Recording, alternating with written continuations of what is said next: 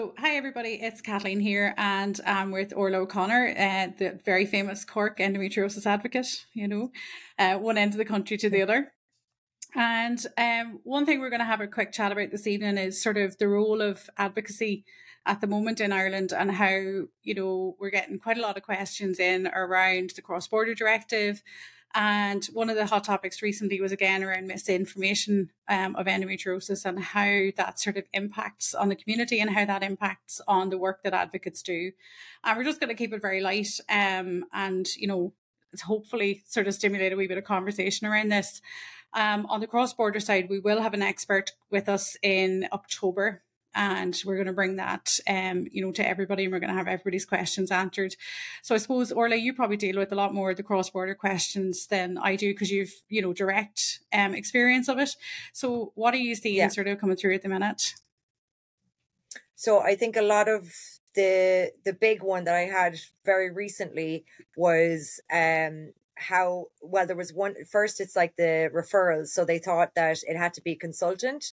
And then they weren't understanding that, if you contact a specialist directly, I have dealings with Dr. Mitroy, but any one that they referred themselves, like self-referred to, they didn't need the referral for. So they were confused as to why they'd need a referral with the cross-border. And then it's different from the travel abroad scheme, which is, it's a lot more strict.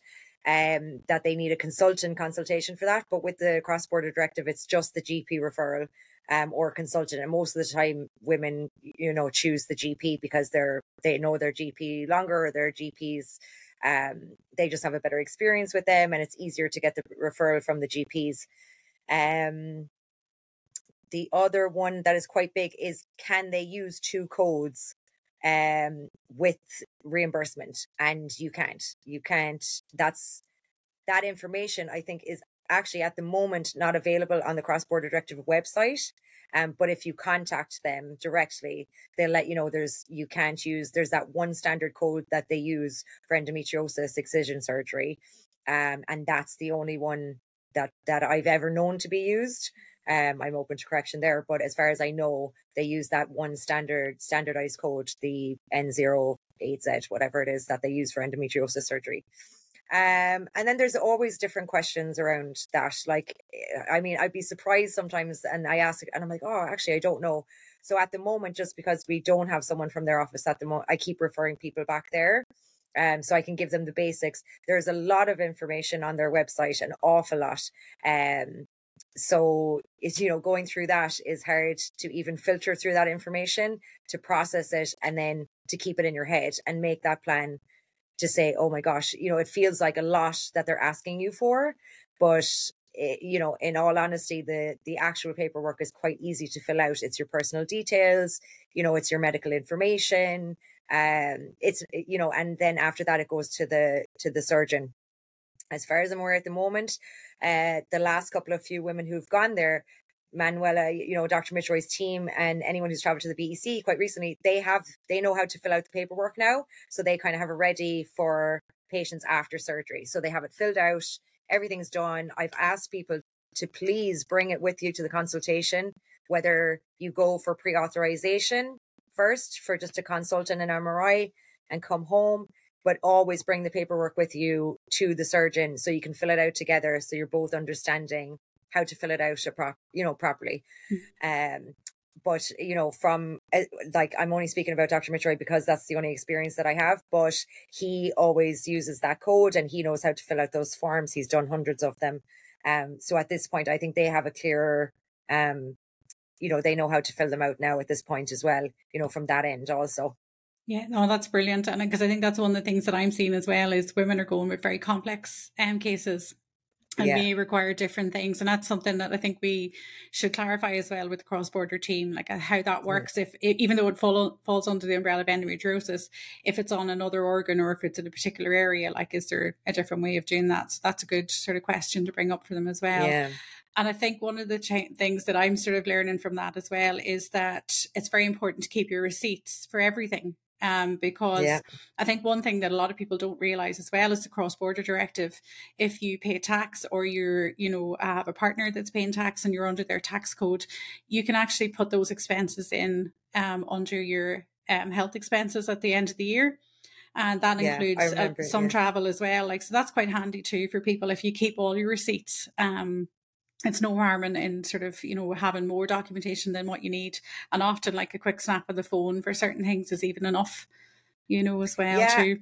And a lot of the girls who just went, what they were doing, I think, was you use kind of Bolt there, which is like Uber. So for any of their traveling, wherever they went, they were able to print out, a full invoice of their receipts from where they traveled, which I didn't know when I went. But now they're saying that you can print that. So when they're getting home, they're printing that, those invoices and receipts from Bolt and proving that they traveled from the hospital to their accommodation, the accommodation to their MRI, so they've definitely, the girls have gotten better that way, because I wouldn't have been aware of that, so there's great tips from them, that have gone recently. I mean, mine is so long ago at this point, I suppose, 2 years, it doesn't sound like a long time, but a lot of things seem to have changed, even in Romania itself, I suppose, that you can, that you can do that kind of stuff as well. And they've upgraded those systems, which is very handy, because I know, and I do think that's why maybe even people are getting reimbursed faster now, is because they can prove that those travel trips as well, that they actually did that from here to there and here to there, Yeah. So definitely, That's it. And isn't that the beauty of the whole thing as well, that we're learning from each other and we're learning from everybody else's experiences, which I think is really, really good. And that's one of the strongest things I think within the endometriosis community, is that we're very willing to share that and share those experiences with other people. Yeah. And certainly, I know I wouldn't be where I am without learning from the likes of Heather Godone and Nancy Peterson. And certainly there's people at the opposite end now who are just starting on that journey. And we hope that, they'll sort of learn from the likes of us as well, and all the people who've traveled recently, that's one of the the ones that I'm really looking forward to, is trying to get that session pinned down. Unfortunately, a lot of people were sort of tied into one thing and another, but I hope we'll have the cross-border directive expert with us, in October, and get all the questions, give her all the sort of hot topics that we have for her as well. And I suppose, and that's helpful for them too, because it even makes their job easier of how organized a patient is and has everything that they need, so that their job is easier on their end, and then everybody's job works quicker, to get reimbursed for their job on their side. They're overworked and understaffed as well, so it's it makes their job easier to just say, okay, that's their checklist, and everybody's doing it properly. I know certainly when I was chatting to them, they were saying that they're not just dealing with endometriosis patients, they're dealing with all patients all around the country, and different languages in different countries, and different standards of forms coming in from different patients in different countries. And, so it seems to be a real heavy sort of workload, but I think the fact that it's been used a lot more too, will show that there's a need there for it, that may improve the service through time, big time, But no, definitely. And I think, another one that we might actually start looking at as well at some stage, if we can get somebody on that, is the treatment abroad scheme, which is a lot harder to get approval for. But I think, again, we have had some women who've been able to travel using that. And I think it's, it's a case by case basis, but that's something, again, that I think might be beneficial for people. Yeah, definitely. Mm-hmm. In terms of, filling out the form and all the paperwork and all like that, is it still very manual, or is there an online submission, or is it still fill out the form on paper and send it in? No, it's still fill out the form, bring them with it, all of that. You still have to, I suppose, because you have to get it stamped, you have to, you're bringing it. Yeah, there's no way that would be handy. I suppose even from the doctor's side as well, to just email it and say, I don't have to, do that. The only thing I wonder about, if it ends up digital, is that will forms be missed? And, then you're attaching documentation. Whereas, I'm old school, that I like the paper to say, yeah, that's all there. Here's the folder. I'm going to send all that off and I know what's in there. Whereas digitally, I don't know if, but will that get lost in other countries? It's like, if they make that digital, it's like, are they going to say, oh, I'll fill that out, straight after a patient's surgery, which is what they're doing at the moment because it's on paper. I wonder if things would get missed just with it being digital. You know what I mean? Yeah, no, it'd be easier That to would miss be my it. concern. Yeah. Yeah, no, you could see where that could be missed, all right. And I think as well too, if you have your Polly Pocket, your folder with all your bits and pieces in Yeah. it, it's nearly easier, isn't it too? Because you know where you It are is. then, you know, you can keep an eye Yeah. on it. Yeah. Yeah. No, I think that's a good sort of tip for people, and get a nice fancy coloured folder, and you know, Exactly. That's Ebenezer what I Mr. did. I was Price like, or bright something. pink folder. Yeah. I was like, bring this and put everything in there. It's the only way to do it, like, you know, because I know when I travelled for my Definitely. surgery, it was the same, like every single receipt like was going into it, like Went no in. matter what, like, and you know, Yeah. I suppose you just get into the habit of it as well, like, you know, you really do. But no, look forward to that conversation, and look, I think, you know, Definitely. it's one of those things too that, you know, and we've chatted before about the likes of advocacy work and the likes of supporting patients and all that, and you know, this is where a lot of the work that we're sort of doing in the background is being repeated over and over. You know, and I think if we could put it into a collective resource, get that conversation out there, then more people can access that, and that sort of helps people when maybe we're not available or we're not online or things like that as well. Certainly. Yeah, definitely. Yeah. Make it easier, like, you know. And I suppose one of the things that's come up during the week for me, and you know, I want to sort of get your thinking on it. I've been speaking to a few people, and they've been sort of wondering about, you know, the sort of upset that's caused when the definition of endometriosis is wrong. And this has come from healthcare professionals I've been chatting to about a different project.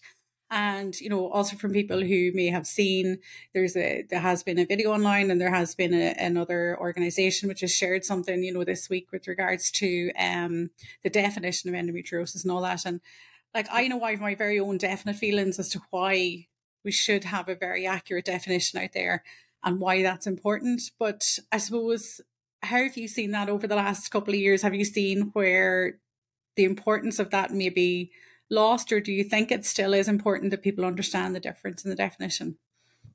I think they really do need to understand the definition. And when you see it in particular, like you've mentioned that group, and, you know, medical professionals aren't getting that information right, because it isn't just about your period, and it isn't just then, and it isn't just when you're ovulating. You know, there's like, even for myself, there was 7 days of the month where I was okay. That's it. So for the rest of the time of my life, for years, it's like, and you're the same as well, like, you know, that just shows that it isn't just to do with your period or retrograde menstruation, or all those things are incredibly important, because we have to, you know, and everybody has to realize that it isn't just a menstrual disease or a gynecological disease. It's your entire body, and it's systemic, you know. Yeah, it is incredibly important, and that does come about, you know, there's always times in the year, and particularly around like Endo Awareness Month, where that is, you know, we're exhausted by the end of March, because you're constantly fighting that over and over again. And even, I don't even know if people are doing it in the best interest sometimes to raise awareness, but if you can't do it right, then it's just a backward step. And like, so many advocates have fought that for so long, yourself in particular, for decades, you know, Heather too, so many. And it's so, so important to do that. And I don't think that the medical community, or even the world or the population, can understand it completely if we still treat it as like this stigmatized, hidden, you know, around your period disease, because nobody wants to talk about that. Even women don't want to talk about that. We know that even from menopause, from periods, older generations, younger generations, you know, teenagers. I don't know if they talk, I don't know if they discuss that with their friends. They don't seem to. It's still not something they talk about. You know, so yeah, it's incredibly important. And if you have huge organizations, what happens then, you know, promoting that and getting the definition wrong, then how are we going to do the right research, or how is that going to be funded into the right research to find out the cause of endometriosis at the end of it all? You know, like, we're never going to find that if you keep defining it and doing silly research, you know, that puts, you know, endometrium in rats, like, you know, stuff like that. Those are the research projects that you'll keep getting, because we have the definition wrong, you know. Well, we don't have the definition wrong, but I mean, you know, the rest of the, you know, people do, you know, and that's the problem, you know. And it is important. It's very important. It is. And I think for me, you know, certainly, like, I know, like, some of the early research that I would have done, and it was all the papers where it was endometriosis was the same as the endometrium, and it behaved in the same way. And then we learned, and we had to shift our thinking very quickly and start adapting around that. But one of the very early things I found around that was, and it scared me, that women were making treatment decisions based on this. And that was the information they were getting from their clinicians. So clinicians were believing that, the uterus was the source of endometriosis. So it's quite logical to think, oh, well, if that's the source of endometriosis, let's take it out, And like we know now that, we've had women who've had their uterus and their ovaries removed in their, mid-20s to, sort of mid-30s, taken out in the absolute prime of their life, putting them into, very early menopause, putting them into a lifetime of a lot more suffering because they now have endometriosis.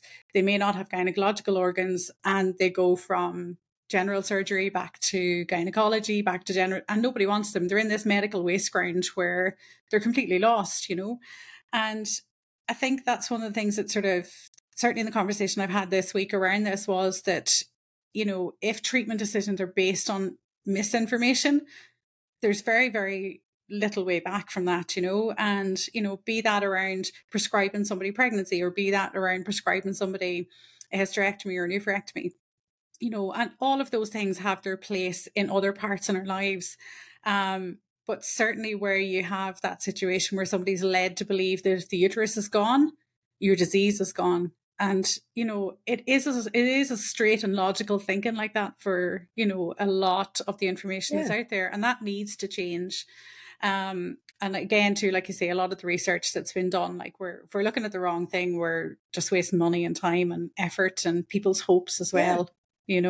Yeah, and it's people's lives, and you're just, and there still is that thinking in Ireland that a hysterectomy, women believe that, like they still believe, if I remove my uterus, everything will be okay on my ovaries.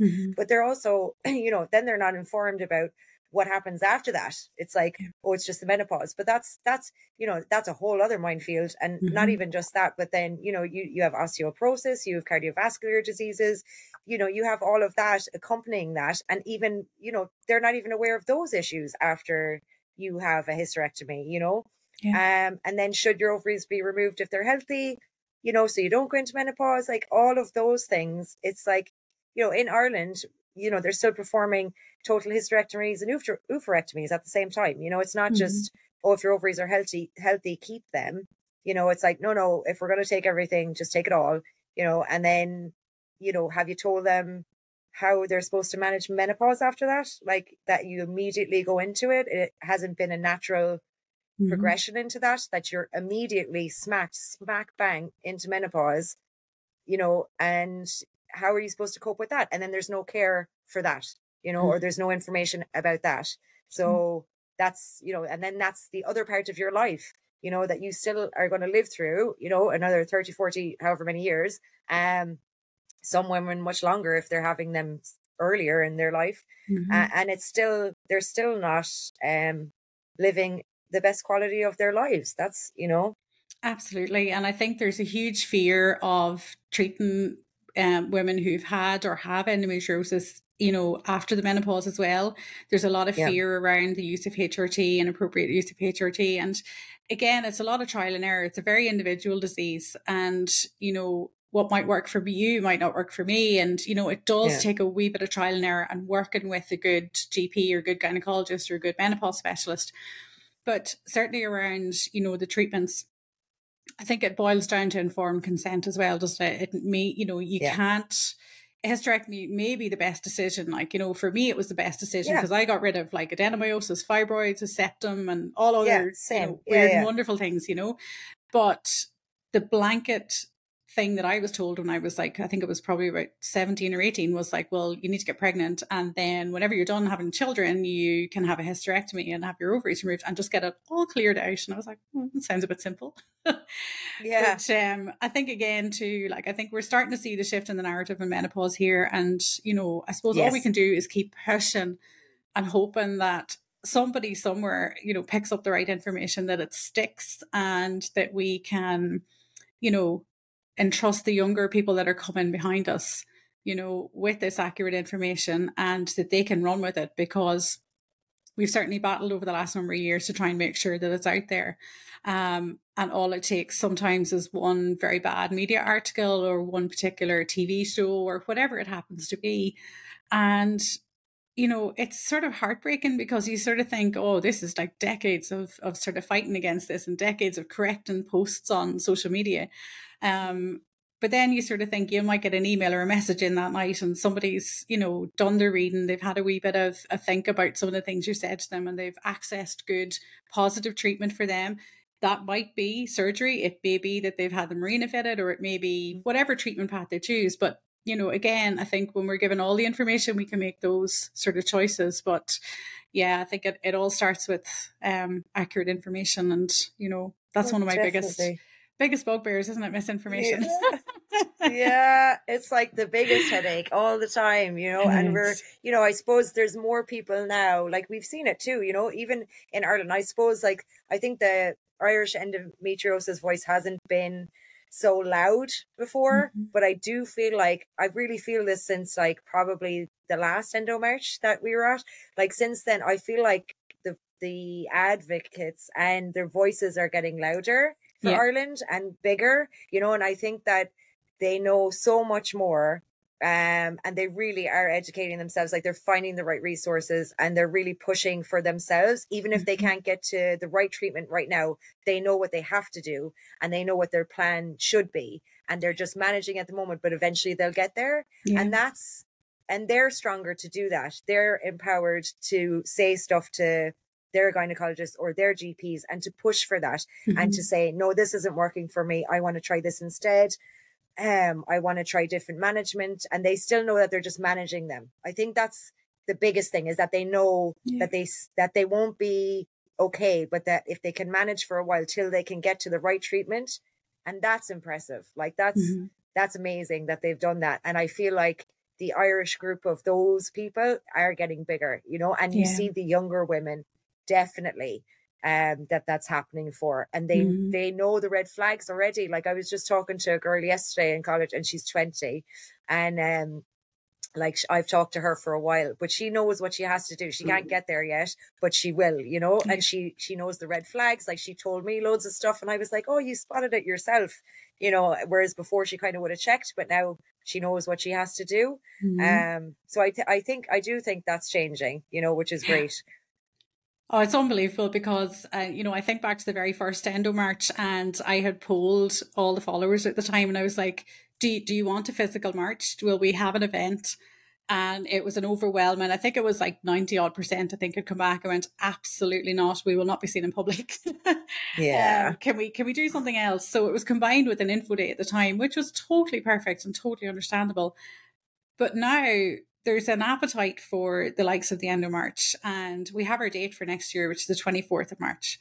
And that coincides with the worldwide one, which is great. And, you know, to see people coming out and having the crack and chatting to other people, like it's so important. But like, you know, to see that progression in the last number of years in particular, where women are not just taking the information, they're taking the information, they're sharing it, they're taking the information, they're using it, they're taking the information, and then you can see them in public forum as well to pass on that information on to other people. And like, I feel like a proud mommy of 200,000 women, you know?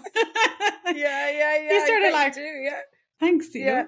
But no, I think, and you know, and speaking to a few people this week on different things like around endometriosis, that is one of the things I think people underestimate, that if you do a piece in the paper or you do a piece online or you do a piece on the radio or TV, whatever it happens to be, the impact that has is amazing, because the person sitting watching it or listening to it in the background, you know, they might not do anything with that information there and then. But like I've had people come back to me and say, oh, I read such a person's story in the Irish Independent. Now, it must have been about 5 or 6 years ago, but I remember that story and I think that's what my niece has or my sister has or whatever. And you're like, it actually does get through. Or they'll think, oh, hang on a minute, I remember hearing you on the radio chat. You were chatting about periods again. I don't know, I think my neighbour's daughter might have something, you know, and it's funny. It does have a way of sinking into people. You think maybe sometimes they're screaming into the void, but there's a huge shift in the last probably 10 years or so, but definitely in the last 3 to 4 years, I think it's been great, and people are very good at sharing the stories and very, very open in that. And I think that's positive. But again, I always have to temper that with, if you don't have the accurate information, defer to somebody else, and I think, like, while we can, like, you and I have, maybe quite overlapping experiences or very different experiences in certain things, but, I would always temper anything that I have and sort of say, well, look, if I don't know what the answer is to that, I'll ask somebody who does, or I can find out, Yeah, same. Yeah, exactly. And it's I suppose it's knowing that as well in the background too, isn't it? Like, but well, you'd always find, sure, I have your head wrecked, like, but I'd always be like, oh no, I can't do anything about that until I check with Kathleen, because I'm still learning as well. And like, I only had my surgery 2 years ago, and even though I was researching prior to that, and I've talked to you and Amy for years, but like, I'm still learning, and there's still so much to learn about it. And then you'd see something else new, and we talk to advocates across the world, so you learn more information off of them, and then you're trying to apply that to Ireland, which is very difficult, as we know, because we don't have resources and we don't have anybody here, so we must reach further.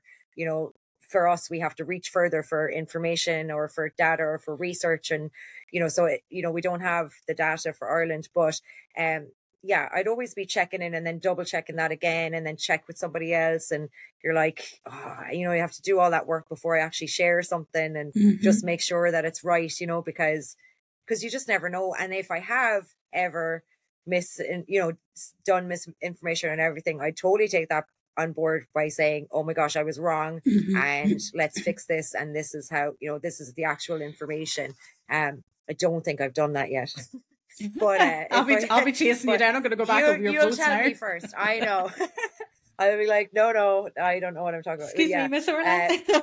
Yeah. I'll be like, oh crap, what I do? Yeah. So but like, that's important too, and to know that, like, for me anyway, to know that I'm not always right. I don't always have all the information. Like you said, to defer to somebody else, and that's advocates supporting each other too. To say we must check with each other.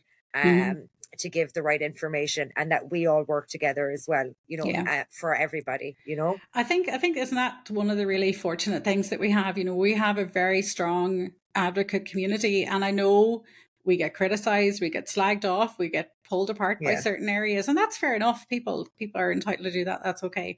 But doing it without understanding the community, I think is difficult, because we faced enough sort of adversity and enough issues to get to the point where we're at. Most of us have gone through multiple surgeries, gone through a lot of trauma, we've got a lot of history behind us.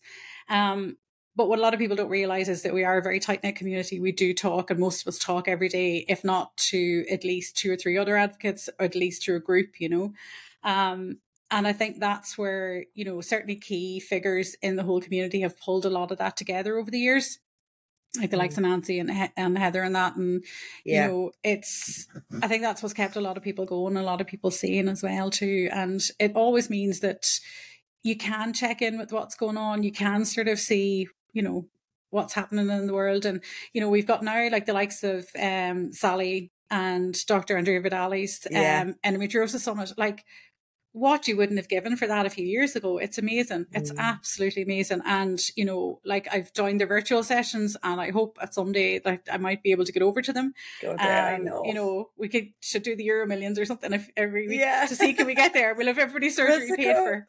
I know. We'll just go. Oh, stop. Wouldn't it be great? But something like that then is brilliant, and, like, again, accessible for people if they want to learn that wee bit more.